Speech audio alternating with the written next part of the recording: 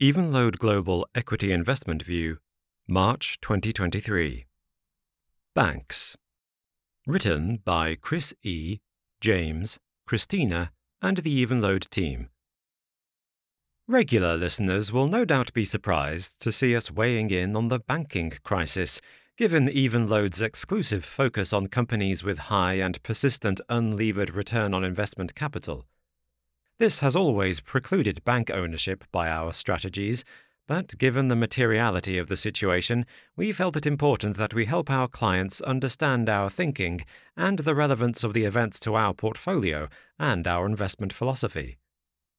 The crisis was started by the bank run at Silicon Valley Bank, SVB, which we tentatively blame on one of our perennial bugbears, corporate underspending. Management compensation was heavily linked to return on equity, which drove 100% of annual bonus and 50% of the long-term incentive program. The resulting focus on earnings management appears to have led to two fatal decisions. Firstly, in 2020 to 2021, SVB's client base of startups and venture capitalists experienced a massive surge of inbound funding, and the bank chose to buy long-tenor securities with this gusher of $128 billion in new deposits, end of 2021 versus the end of 2019. The decision to buy long-duration rather than short-duration bonds yielded an additional $18 million in income, or 1% of financial year 2021 net profits, according to Bloomberg reporting, at the cost of building in a tremendous duration mismatch in the balance sheet. Secondly, management chose to stop hedging their interest rate risk at the absolute trough of U.S. rates in 2021 to 2022, precisely the wrong moment. The motives for doing this aren't clear to us, but we wonder if earnings were part of it. This problem was exacerbated by the exceptionally concentrated and uninsured depositor base. The Wall Street Journal estimated that 90% of its $173 billion deposits, as of the end of 2022, were held in just 37,000 accounts, for an average balance of $4.2 million per account, compared to the median U.S. account balance of $5,300, according to the 2019 Fed Survey of Consumer Finances. As many will be aware, U.S. deposits have been advertised since 2008 as being insured up to $250,000 by the Federal Deposit Insurance Corporation, or FDIC. This combination of factors brought down SVB, as the rapid rise in interest rates in 2022 to 2023 left their large book of U.S. Treasuries and agencies, mortgage-backed debt issued by Fannie Mae and Freddie Mac, worth about 17% less than the carrying value when marked to market as of the 31st of December 2022, while deposits had naturally retained their full value. While the securities book was still money good, it will pay out 100 cents on the dollar, its coupons and principals guaranteed by the U.S. government, interest rate rises meant that investors could replicate that cash flow stream at much lower cost using newer issuance, so prices had to come down to set those cash flows to equal value. These unrealized losses were more than SVB's common equity capital. When news got out that credit rating agencies were on the case, those 37,000 accounts with deposits notionally at risk all ran for the exits. The losses on SVB's $92 billion security book, while large, were readily quantifiable. This is not at all true of the $74 billion loan book. Had the loan book been diversified and well underwritten, we'd expect that other banks would have purchased part or whole of SVB on the weekend of the deposit run. The U.S. authorities' inability so far to find a buyer for the book indicates concern about underwriting quality. SVB is now widely known to have offered below-market rates and to have lent against collateral, which is likely to be highly levered to startup valuations. In happier years, SVB enjoyed substantial fee income from sources such as equity warrants in startups packaged in with loan deals, from investment banking to VCs, and access to prestigious VCs for its $10 billion fund of funds. There is a natural concern that routine lending activity was used as a loss leader to drive these attractive but more cyclical fee income streams. As this goes to press, US authorities have finally found a taker for the loan book at a 23% discount worth $16.5 billion, which will be borne by the FDIC and its members. We find this case study interesting as it highlights some long-standing Evenlode priorities, which are readily applicable to our very different investment universe.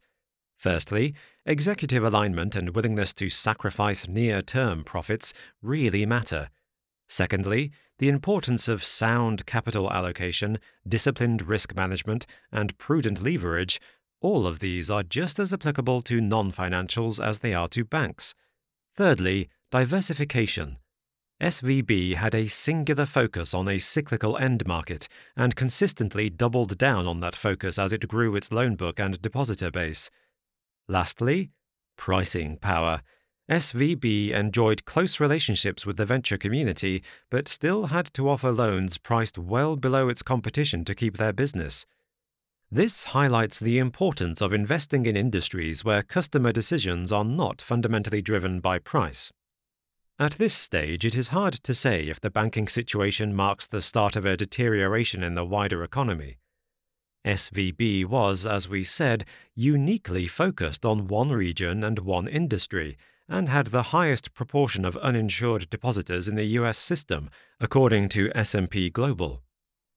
The same is true for the other two recent US bank failures, Signature, New York real estate and crypto, and Silvergate, crypto, while Credit Suisse had been suffering from massive deposit outflows for a long time.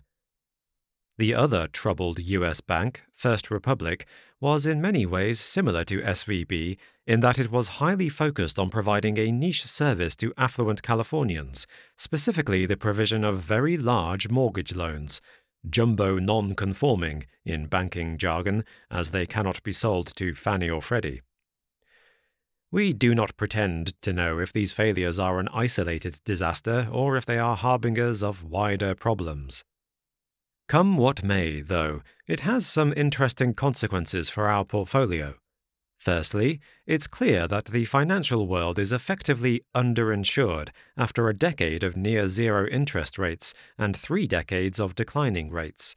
A generation of financiers have learned that hedging interest rate risk is a waste of time. The reversion on this tide should be a positive tailwind for the derivatives exchanges CME and LSE, both held in the portfolio, which dominate the markets for interest rate futures and swaps respectively.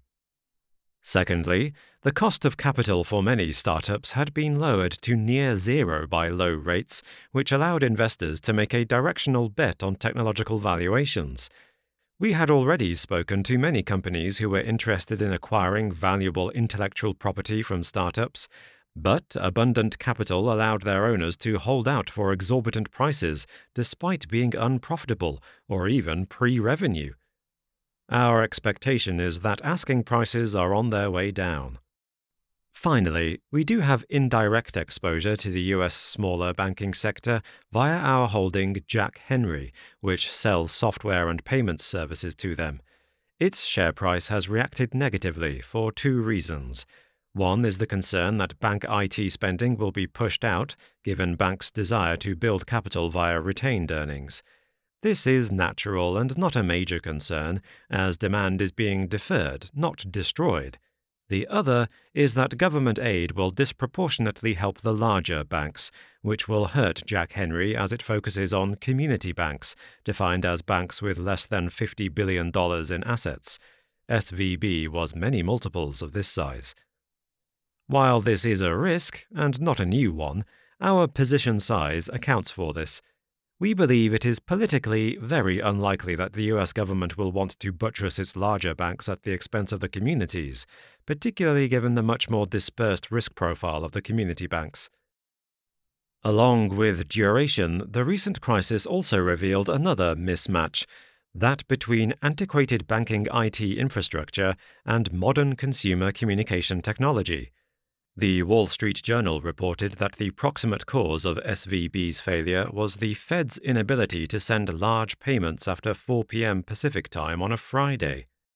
This was fine in the 1970s, but with the client base communicating via Twitter and text message, it's now possible for $42 billion of deposits to be pulled in one day.